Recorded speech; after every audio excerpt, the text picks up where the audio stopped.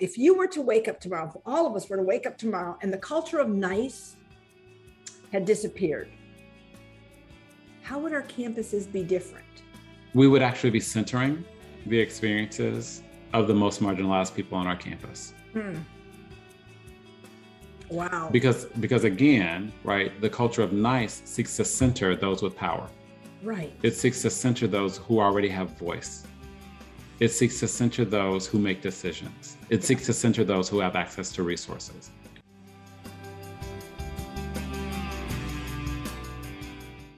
Hey fam, welcome to Student Affairs Now, the online learning community for student affairs educators. I'm your host, Raechele Pope. Today we're talking about so-called nice racism and the harm and trauma that it unleashes. We'll discuss how this plays out in student affairs and in higher education, and what we can do to stop it. We'll discuss this and much more with Dr. Carlton Green. Student Affairs Now is the premier podcast and learning community for thousands of us who work in, alongside, or adjacent to the field of higher education and student affairs. We release new episodes every week on Wednesdays. Find details about this episode or browse our archives at studentaffairsnow.com.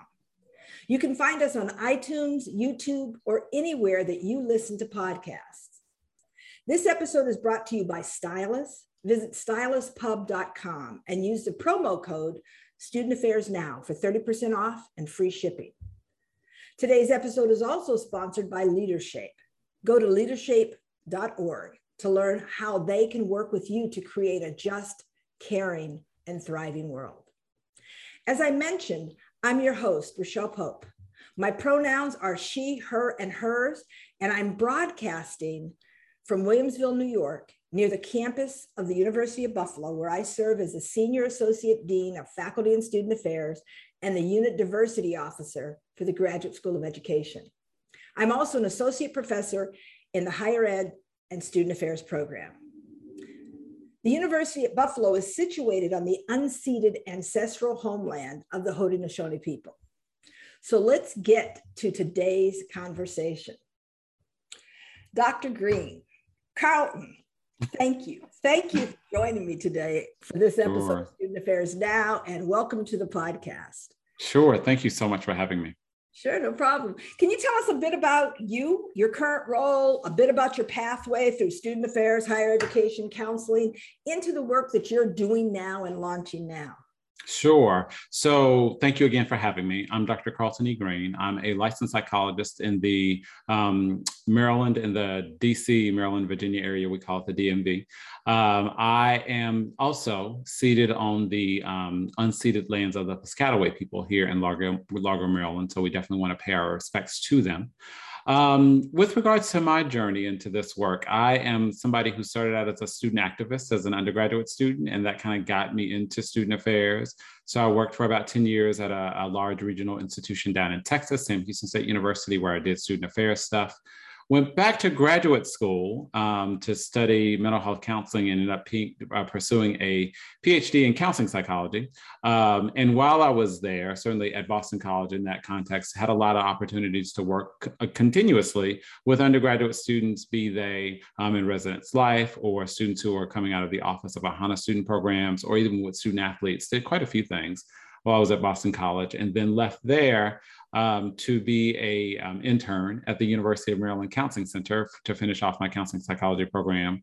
Worked for a year at the University of Houston in the counseling center there as a postdoctoral fellow, and then came back to the University of Maryland to work in the counseling center for about 5 years.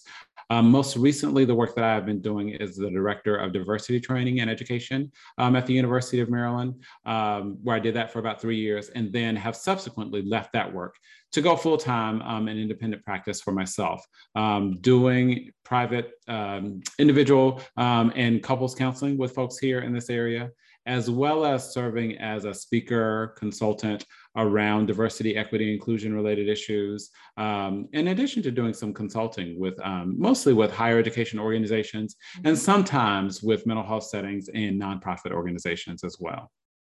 Wow. You know, you have done so much, and it's so much that is so typical of folks who begin in student affairs. Now, I can't say that all roads lead through student affairs to do this kind of work. A lot of them. Yes, I totally agree with that. It's interesting too to just think about how I ended up being a counseling psychologist as well. And there at one point in my career, very early in my career, I was looking at the counseling psychology stuff and then noticing that there were a lot of counseling psychologists who were in student affairs types of roles, whether or not they are vice presidents or serving in some other type of director capacity. It's just really fascinating to think too about the overlap and the skills that are common to both student affairs and counseling psychologists. Right.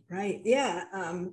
We have so many shared histories, student affairs and counseling psychology in particular. You know, I was listening to you as you talked about your role as a therapist, but also as a speaker and consultant. And I've seen you in those roles and certainly heard about you in those roles. I know in the fall of 2020, which seems a long time ago, thanks to that pandemic. It does seem like a long time ago. It's just a year ago. A year ago, you came and you spoke to the entire Graduate School of Education at my institution, the University of Buffalo, about the inherent and insidious harm and trauma of racism, especially when it's dressed up in this culture of nice, as you called it. And I have to tell you, our students, our faculty, and our staff are still talking about that conversation. I still see it show up in papers occasionally. So I'd like to begin there. Please share with our audience, what is this culture of nice, as you frame it, and how does it play out in higher education, particularly at historically white institutions? Oh, it's such a good question. I come to this work, certainly as a counseling psychologist, as a trainer of other therapists. And I always like to tell this story because I think that it helps us understand how the culture of nice can play out right under our very noses, even if we aren't paying attention to it. So as a therapist trainee, I remember being a master's level mental health counseling student at Boston College. And one of the ways that we train when we are in school is that we have like a basic skills course where there will probably be 60 of us in a course. And that's how many students were in my cohort. Probably about 50 of us were white women. And then about 10 of the remaining 10 of us were some combination of Black women, men of color, right? So in our 60-person course, we go and we learn things like how to rephrase statements or how to practice empathy or how to restate. Right, you're practicing some really basic micro skills of counseling, and then from there you leave the lecture and you go into what we would call a skills lab. And the skills lab is probably about 10 of you, right? And you get a chance to practice in different ways. Whatever you just learned in the lecture, you're supposed to be practicing in the skills lab. So in my skills lab, I think there were probably about 6 or 7 white women, and then the rest of us, there were a couple of men and maybe a couple of women of color. In those labs, you practice, one of the ways that you practice is what we call a fishbowl. In the fishbowl, what happens is that there can be 2 people in the center of the class, or in the center of the circle, right? One playing the therapist, another playing the client. And the therapist is trying to do what we were just learning in the lecture, right? When we would have those, this is inevitably what would happen when the fishbowl would conclude. My colleagues sitting in the room would say to the person playing the therapist, "That was amazing. You were so great at that. How did you learn how to do that? I wish that I could be a therapist as good as you," right? It would be all of these really, this high praise, effusively high praise, right? For us who are just like first year students in a mental health counseling program, but we're doing that, right? And I would often be sitting there a little bit in confusion, because I would be thinking in my head, but they didn't actually practice the skills that Dr. Sparks just told us to practice, right? You didn't do what we were supposed to be doing. And so I remember being kind of befuddled by that for a little while, going through the first few weeks of the program. And then at one point, I don't remember exactly when it was, but I was having a conversation with my then advisor, Dr. Janet Helms. And we were having just a brief conversation, maybe just a check-in. And I was sharing with her about this particular phenomenon. And she looked at me after I told the story and she says, "Oh, you didn't know? We have a culture of nice in higher education, right? We don't give hard feedback to people. At all, right?" And something about that just really turned the light bulb on for me, right? And I didn't really think too much about that until years later when I started talking to folks about racial trauma and really trying to understand what makes it so hard for us to talk about, right? But if we come back to thinking about this culture of nice, the way that I've talked about it, and I really borrow that from an author, Elisha McDonald. She wrote an article called "When Nice Won't Suffice" for a trade, for a teacher trade organization, or teacher trade magazine, I think a few years ago. And the way that she described it, she kind of outlined the phenomena that occur around this, right? In certainly at this point, the way she was writing about it in secondary education among a group of teachers, the phenomena that she described was really that they focus on in their interactions with each other, right? Either with teachers or with students. What they generally do is they focus on compliments or strengths. Everything has to be positive. Everything has to be positive, right? They make sure that they avoid conflict at all costs in order to preserve some semblance of harmony. Even if there is disharmony occurring, or even if people are having really strong negative reactions to something, there is a concerted effort to avoid conflict, right? What she also described was sort of like we stay at the surface level with our conversations. We don't allow anything to really go deeper or to probe into anything that could possibly make us vulnerable, okay? And then the final thing that she pointed out, which I actually really appreciated, because I think this may be sort of like the hallmark of what happens, especially in higher education around this, is she says that even if something negative or something that doesn't feel so harmonious breaks through, the perceived difficulty is blamed on the other, right? It is never really somebody almost like in the immediate conversation, but there's a way that it has to be located on somebody outside of this immediate interaction. For example, she was talking about secondary teachers, and the teachers were trying to, she was describing professional development among them. And so the teachers are talking about their lesson plans and maybe about how a particular lesson plan didn't go over well in a classroom. What the teachers, who are mostly white, right? We know that 80% of teachers are white, especially at the secondary and elementary level. What the teachers would do when they talked about this lesson plan not going so well is they would blame a particular student in the person's class, right? There was no accountability on the teacher's part, or there was no sense of asking, so like, oh, so let's talk about maybe what about the lesson plan didn't work, or let's talk about maybe about the delivery, or nothing about the teacher. It was always about something about the student, right? So those four elements to me really stand out when I think about the culture of nice in higher education. Now we see this whether or not you are in student affairs or you're in some academic space, right? How it is, especially I would say from my student affairs days, we can be in some ways the heartbeat of the institution, right? We provide a lot of support. We provide community. We are always trying to build relationships, helping students to build relationships.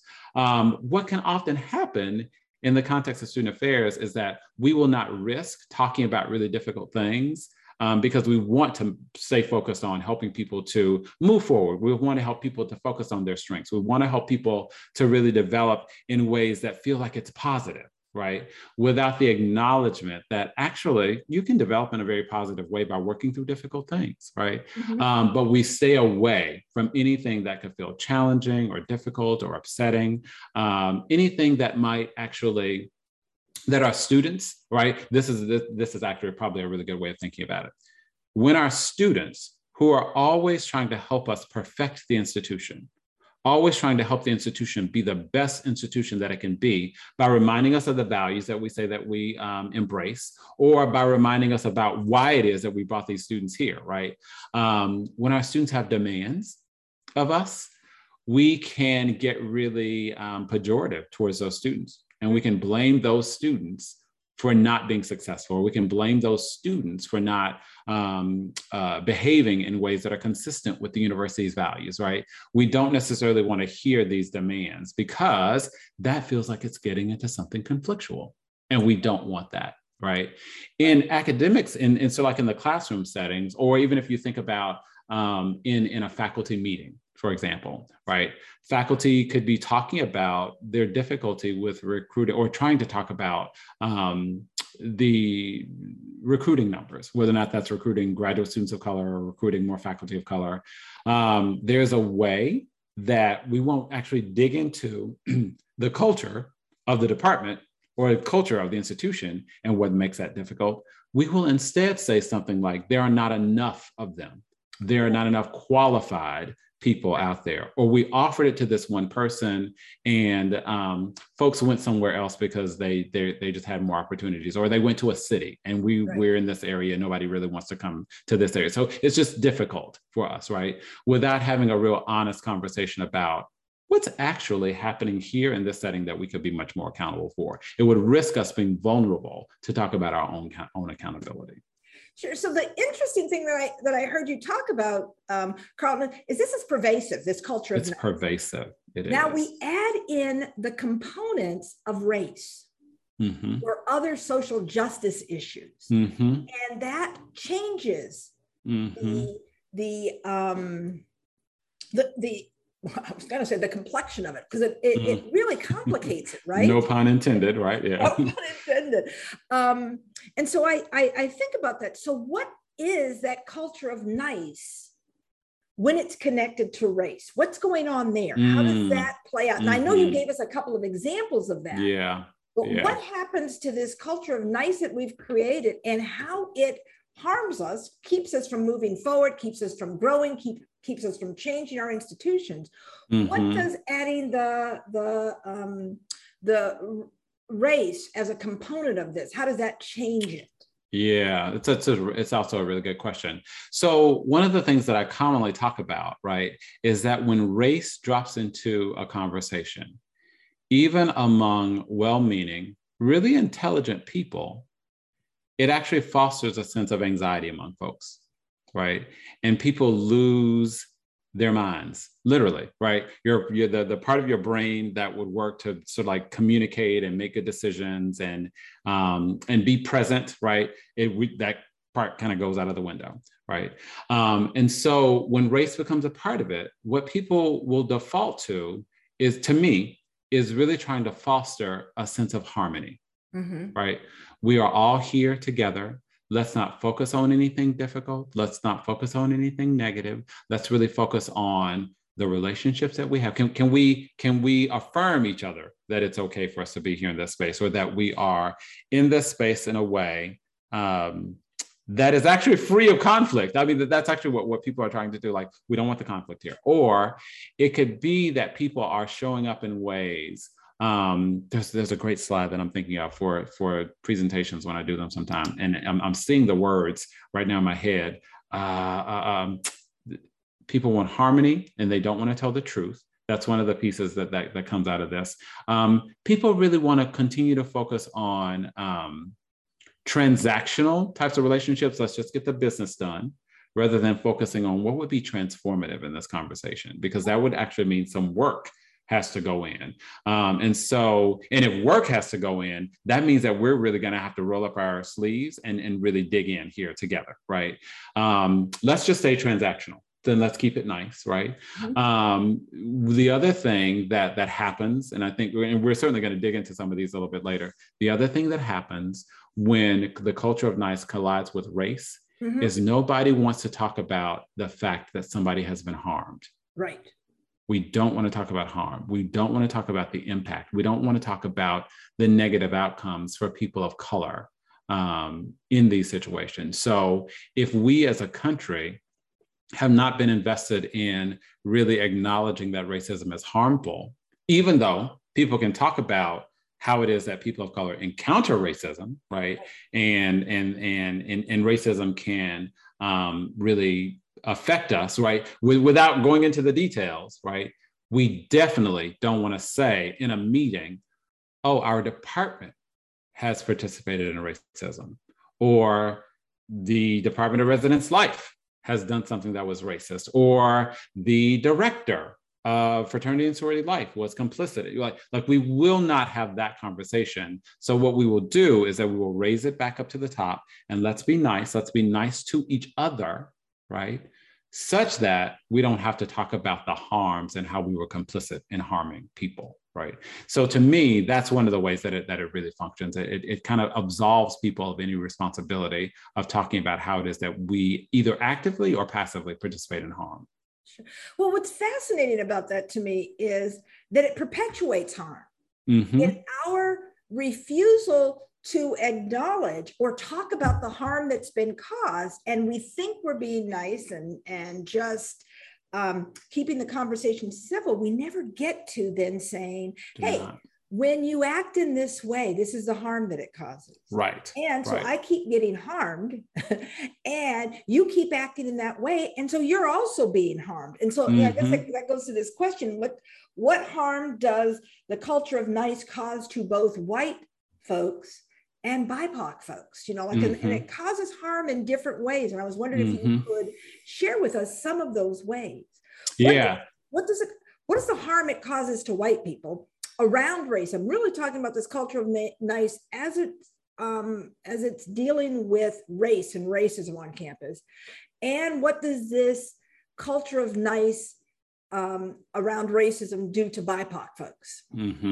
Let's talk about white folks here for a second, right? The way that I think about doing this is that when the culture of nice shows up, what it is actually trying to do is center the experiences of white people, right?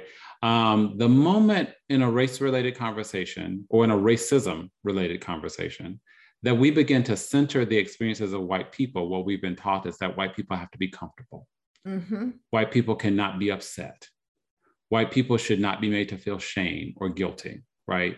And in some ways, when the culture of nice gets enacted, what it does is that it actually stymies the white person's capacity to be able to have access to their own humanity, right? To be able to even have access to this part of me that says, oh my gosh, I hurt another person. Let me sit with that. Or let me acknowledge that I have hurt another person, and then let me shift to focus on the harm that I've caused on this other person. Right. Because in some ways, that is what we all kind of learn in kindergarten or first grade, right? You harm somebody, you apologize for the harm that you caused to them. But over the course of our lives, we get socialized, especially around race, to ignore the harm, but to focus on, especially when it comes to white people, well, it wasn't my intent to do that. Right. And so when we center intent, we are automatically centering the person who is causing the harm. Right. So that's one thing that it does, that it denies the humanity of white people. The other thing that I think that it does is that if we this just seems logical, if we deny the humanity of white people, then the next piece is that we're going to stymie the development of white people. We're not going to give white folks the opportunity to continue to actually develop as racialized beings in the society, who can not only be accountable for how it is that racism harms people of color, but we also don't give them, or we don't set them up to also be in relationship with other white folks to talk about how racism harms them as well, right? So there's a way that we stymie their own progressive development. And then if we're stymieing people's development, what we're ultimately doing is we're anesthetizing them from the pain and from the fear that goes along with racism. We are shushing them, technically, and we're shushing those feelings. And what I know as a psychologist is that you cannot have good, strong relationships with people without acknowledging your humanity, without recognizing that the relationships ebb and flow over the course of time, and without acknowledging that vulnerability is an important part of deepening relationships. Right. And so the culture of nice sets us up really to have white people frozen in a certain aspect of their being, and it doesn't give them the opportunity to get unfrozen from that, right? And so what we have when we talk about harm is underdeveloped white folks who continue to do harm without any acknowledgement that they continue to harm people of color in ways that continue to be deleterious to society. Right. Yeah, it's this, what we think, and I understand that people are learning this really early. Don't talk about race because it's not polite. And so it starts there. Don't notice race as if it's a good thing. And then how it really does psychological harm to themselves. Very much now, the same culture of nice and race and racism also does harm to BIPOC folks. Yes. Do that kind of harm. What it does. Right. If we think about racism, if we think about the culture of nice being a product of racism, right?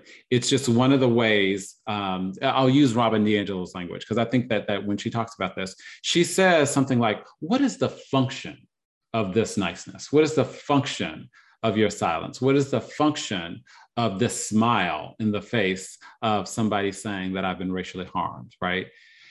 I think that what she's trying to get at is that it actually keeps racism in place. Mm-hmm. The culture of nice keeps racism in place.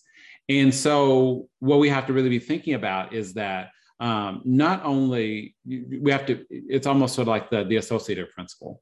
It's not necessarily the culture of nice that continues to be harmful. It is how racism is harmful, right? Right. And racism harms us in ways that actually, especially in the context of higher education, right? Students can't focus. Students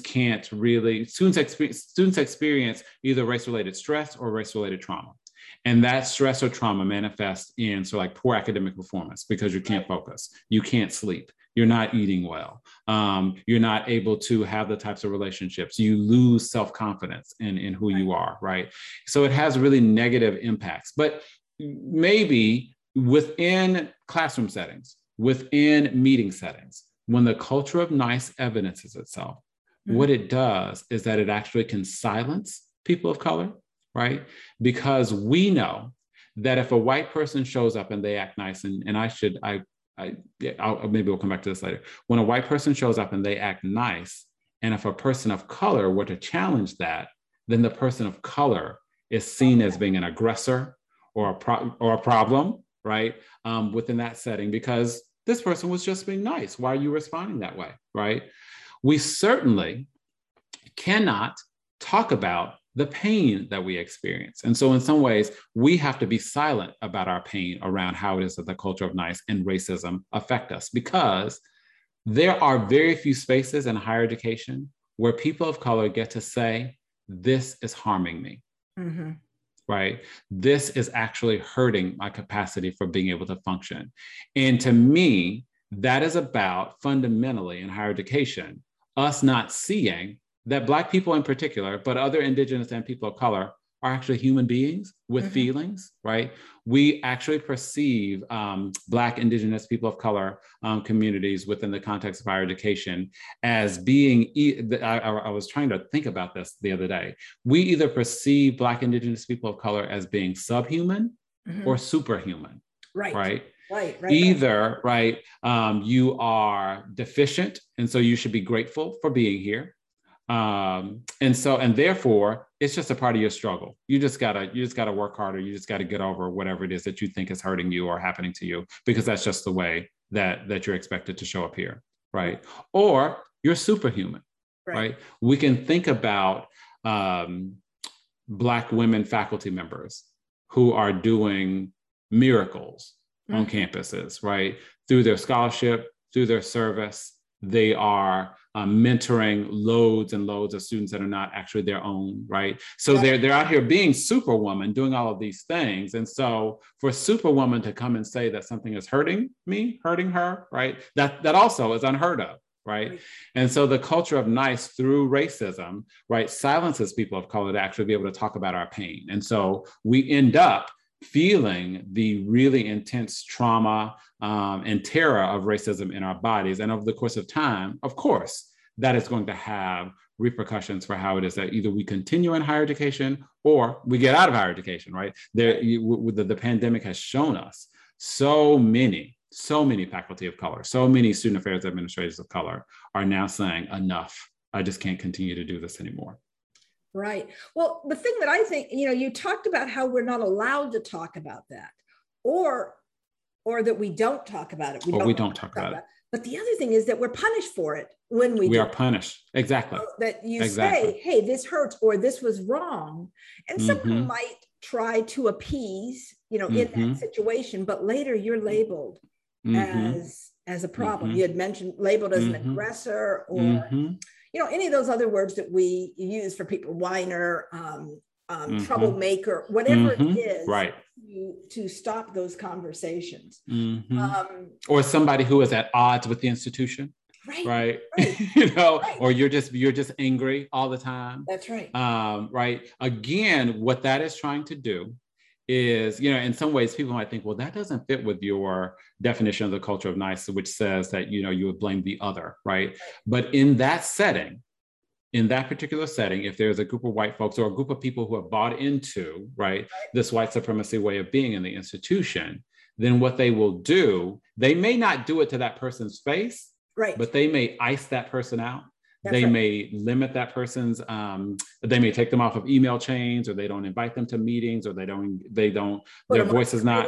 Yeah, exactly. Right. All of those things can happen. Right. So that's a way of othering people. That's right. Far too often. I was thinking about another way that the culture of nice plays out, and I think you may have implied it, but I think this one needs to be stated real clearly, that by not giving people good information. Let's talk about the BIPOC folks who aren't getting information that you're not doing this correctly. This can be done better. Oh, this yes. Isn't done. Oh, yes. Your presentation, well, you can do better work than that. By this failure to call that out, but having it in your head, the person's not going to be seen.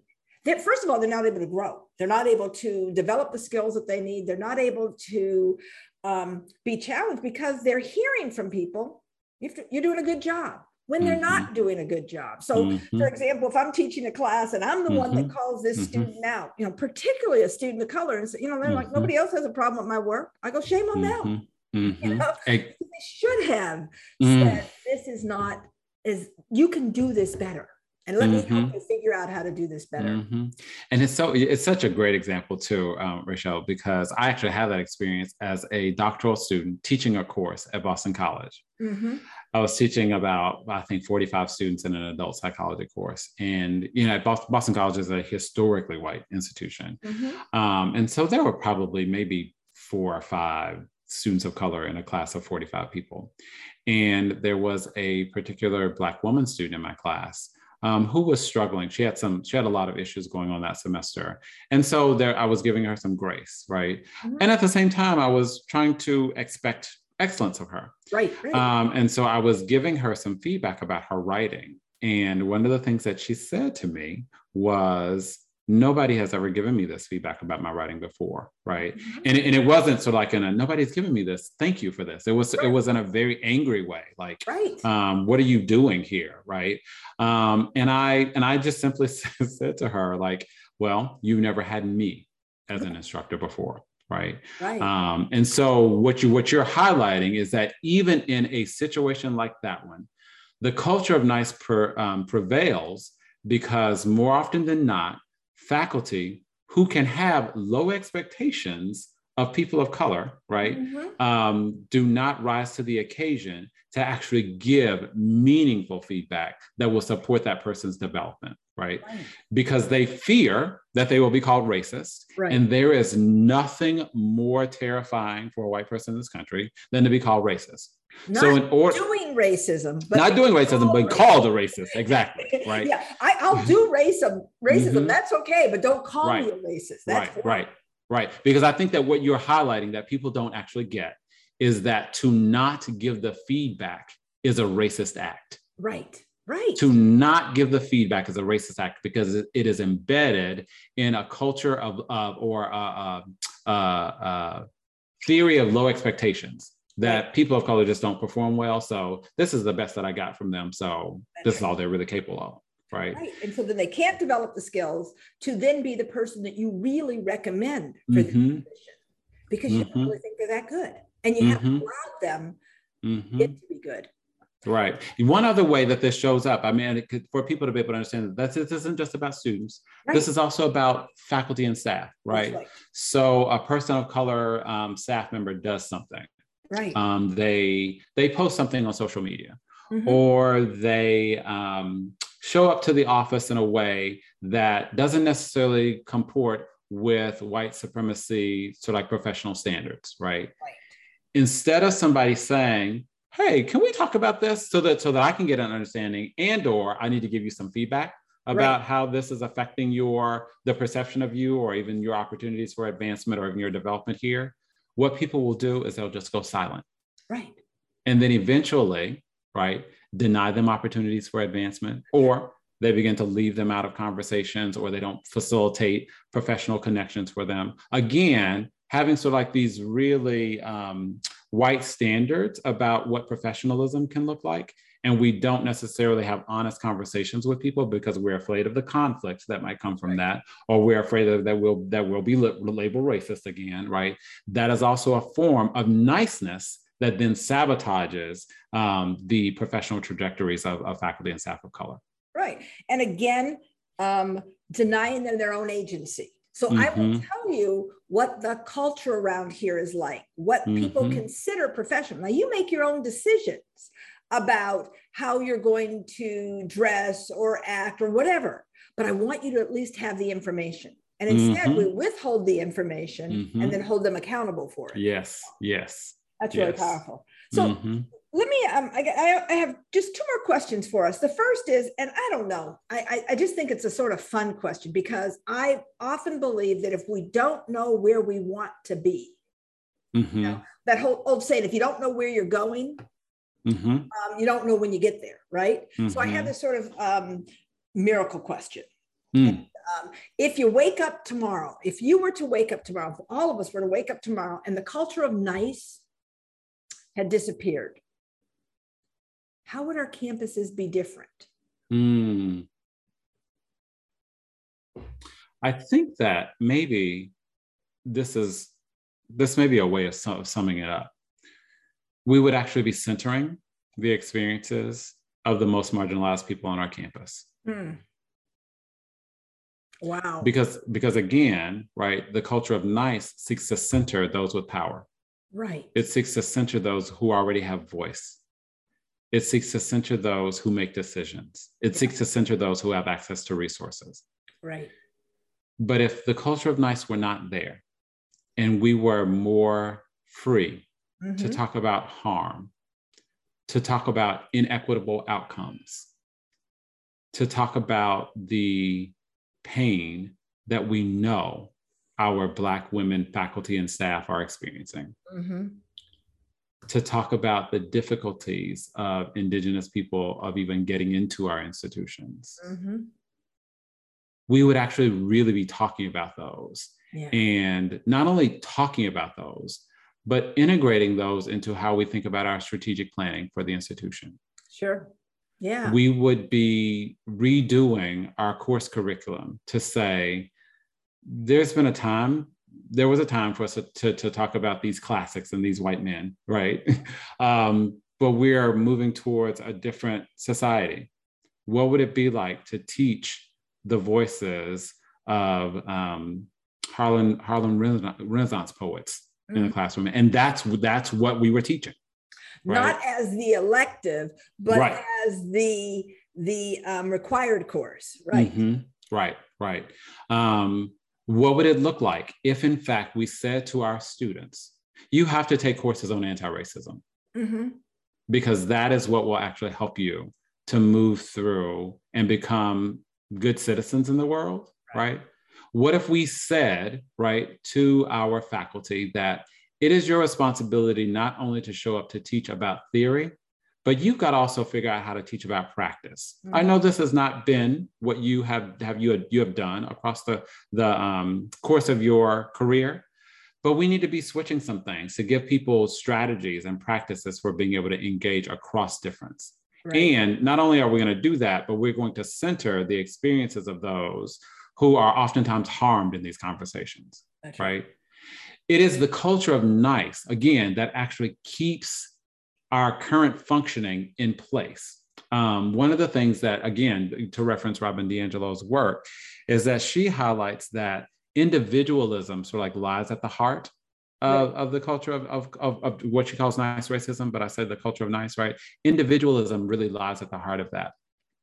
We have allowed our institutions to really focus on the needs of the individual without thinking about the needs of the communities that are being harmed, the Right. communities that are being left behind, right? The communities that are suffering because of economic woes or mental health crises. We have not actually been talking about those, not only in a way that says we have some responsibility to those communities, Right. but also let's talk about the strengths of those communities, right?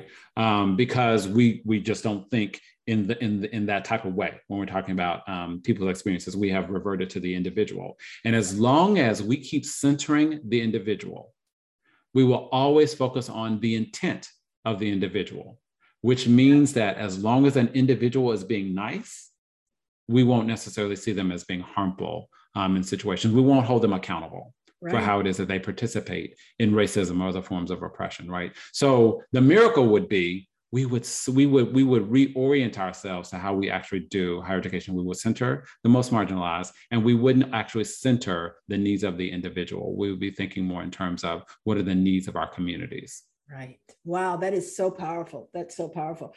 You know, I'm looking at the time and thinking we need to end, and that's almost, you know, if that's not your final thought, I'm scared because that was so deep. But I wanted to give you a chance to say, you know, like what is something we maybe didn't get to, something else you'd like to add to this conversation. But I have to go back and say how powerful that was. That was just amazing. It may be actually just building on that, right? So many of our institutions of higher education have actively begun to talk more about our histories with both colonization and slavery, right? Really trying to acknowledge that we sit on land that was stolen from Indigenous people, that we have as institutions been actively participating in erasing Indigenous people, that the hands of the enslaved built many of our institutions, even as we were denying those enslaved people or their descendants access to education. Like we have been doing a good job of that, right? Which in some ways could be an indication that we're violating the culture of nice. Right. Because we are implicating ourselves historically in a lot of these harms. And we are implicating ourselves actually in racial terrorism, right? I think though, that the next big step for institutions, which I think will be really hard, is for us to talk about how it is that we are currently complicit in racism. Not historical, right? There's a way that these historical efforts actually seem to be like, oh, look at what we're doing now. Right. Right? Let's give ourselves a pat on the back because we have acknowledged the history of slavery, because we've created these scholarships for Black and Indigenous people, because we are bringing back the descendants of the folks who built the institute. Like we're good right now with looking back on the historical pieces. But in order to really disrupt the culture of nice, it becomes really important for us to talk about currently how we in our positions of leadership are complicit in creating alternative spring break programs that still go in and basically colonize people of color communities, right? Without actually holding our students accountable for doing the necessary self-reflection. Both about prior and after, right? Exactly, right? About how not only, right, racism was present, but what have you been doing that has been contributing to this over the course of your short life, right? If in fact we don't invite our fraternities and sororities into conversations about not only how historical racism has been present, but what are we doing to limit the participation of Black, Indigenous, other people of color in some of these historically white organizations, right? There has to be a way, and I want to really be clear about this too.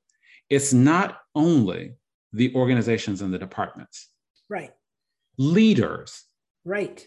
have to step in and say, that was a bad decision. Right. That came from my own racialized perspective. And now I recognize how I was complicit in racism when this occurred, right? That would, I think, would begin to revolutionize this culture of nice, because a part of what is happening, I think, is that nobody sees models for how that can be done. And if we don't have people breaking ranks to say, actually, I was complicit, I participated, I unintentionally did this, but nevertheless, I did this, right? Right. If we don't have that occurring in higher education, we're still going to be stuck, and the culture of nice will still be pervasive. Right. I want to say one other thing too, Raechele, because I think this is also important. We also have to recognize that it's not just white people who participate in the culture of nice. Yes. We have to recognize that as people of color, some of us with less racial consciousness, underdeveloped racial identity perspectives, we actually support and affirm and actually embolden the culture of nice, because white folks can look around at us and see that we are also trying to be smiley and nice in the face of racism. And they think, well, that Black person did it, so it must be okay, right, in the face of racism, right? Or we have to also really recognize that when we have senior leaders who sit either at the presidential level or the vice presidential level of the institution, there is a way that we need to really understand that we have dangled the carrots of white supremacy in front of them. Right. And they are going to, in some ways, be intoxicated by the accoutrements of being in those spaces. These institutions are historically white. They have been built on white advantage, white benefit, right? Sometimes trying to say we are doing the people of color the favor by bringing them here, right? Right. But more often, but these institutions are historically white, and that's a part of the culture. We need more people of color leaders at the senior level who are also willing to buck a lot of the culture of nice, to really bring attention to how racism functions as a system on our campuses. If in fact we don't have, if those folks who move into those presidential roles or those vice presidential roles, certainly a lot of the CDOs out there tend to be people of color, right? And there are some who are actually out there doing some really good work, but there are also some who don't necessarily call attention to the systems of oppression, the systems of harm that are really endangering people of color. What they do is they trade in the culture of nice in order to keep their white colleagues comfortable, in order to keep their jobs, which in fact harms our people of color communities on our colleges, on our college campuses. So that's also a big shift that has to occur. Right, that racism affects us all, and our own. And for BIPOC folks, it's that internalized racism. What we learned about ourselves, what we learned about others, and what we learned about appeasing the system. Yes. As opposed to, there are times when we need to state what we see. Right. And it's our role, it's our responsibility. It is our role. Say, this is how we can respond to this. This is how we can fix this. We have to be the truth tellers. We have to be the truth tellers in the room, right? I think that there is, I just want to follow up on your word. Not only do we appease white people, right? Not only are there folks in those roles who appease white people, there are folks who are taking care of white people. Right. But instead of taking care of the most marginalized, we're spending more time taking care of those with power. Exactly. We are actually colluding with them. One of the ways that I've been thinking about this, and there's an article out that I really, or a book chapter out that I want to get to pretty soon. Is talking about CDOs, and I think that person may be using the analogy of being an overseer. And you might even know which article I'm talking about, right? There are ways that people of color who show up in these senior leadership positions with their underdeveloped racial identity perspectives, their internalized racism, what they actually do is they function as overseers, and they actually quell the energy, the perspective, the ideas, the liberatory ideas of people of color, right, in favor of just maintaining the status quo. Right. And that is so dangerous. It is so dangerous. I'm glad you pointed that out. I'm so glad, actually, I'm just so thrilled to have been in conversation with you, to share this space.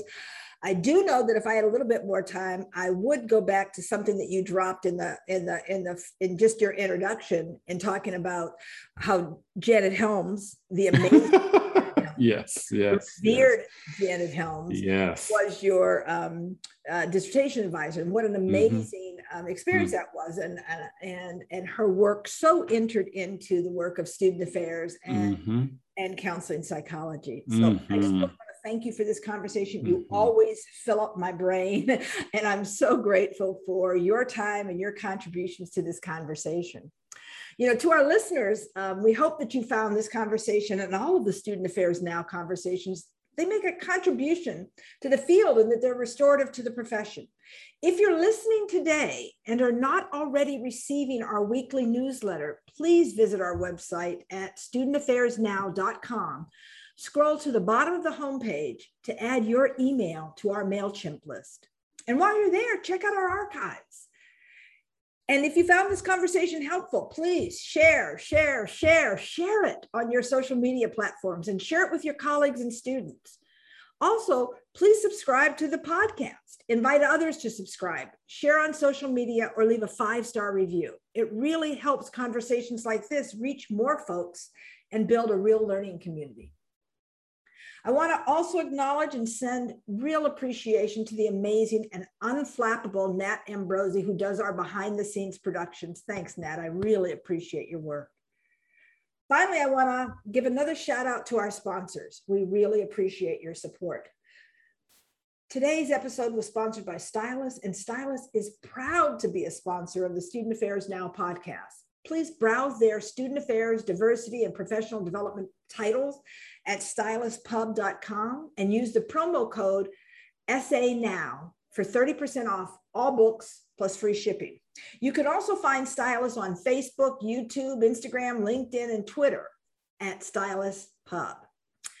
LeaderShape, our other sponsor today, partners with colleges and universities to create transformational leadership experiences, both virtual and in person, for students and professionals, with a focus on creating more just, caring, and thriving world.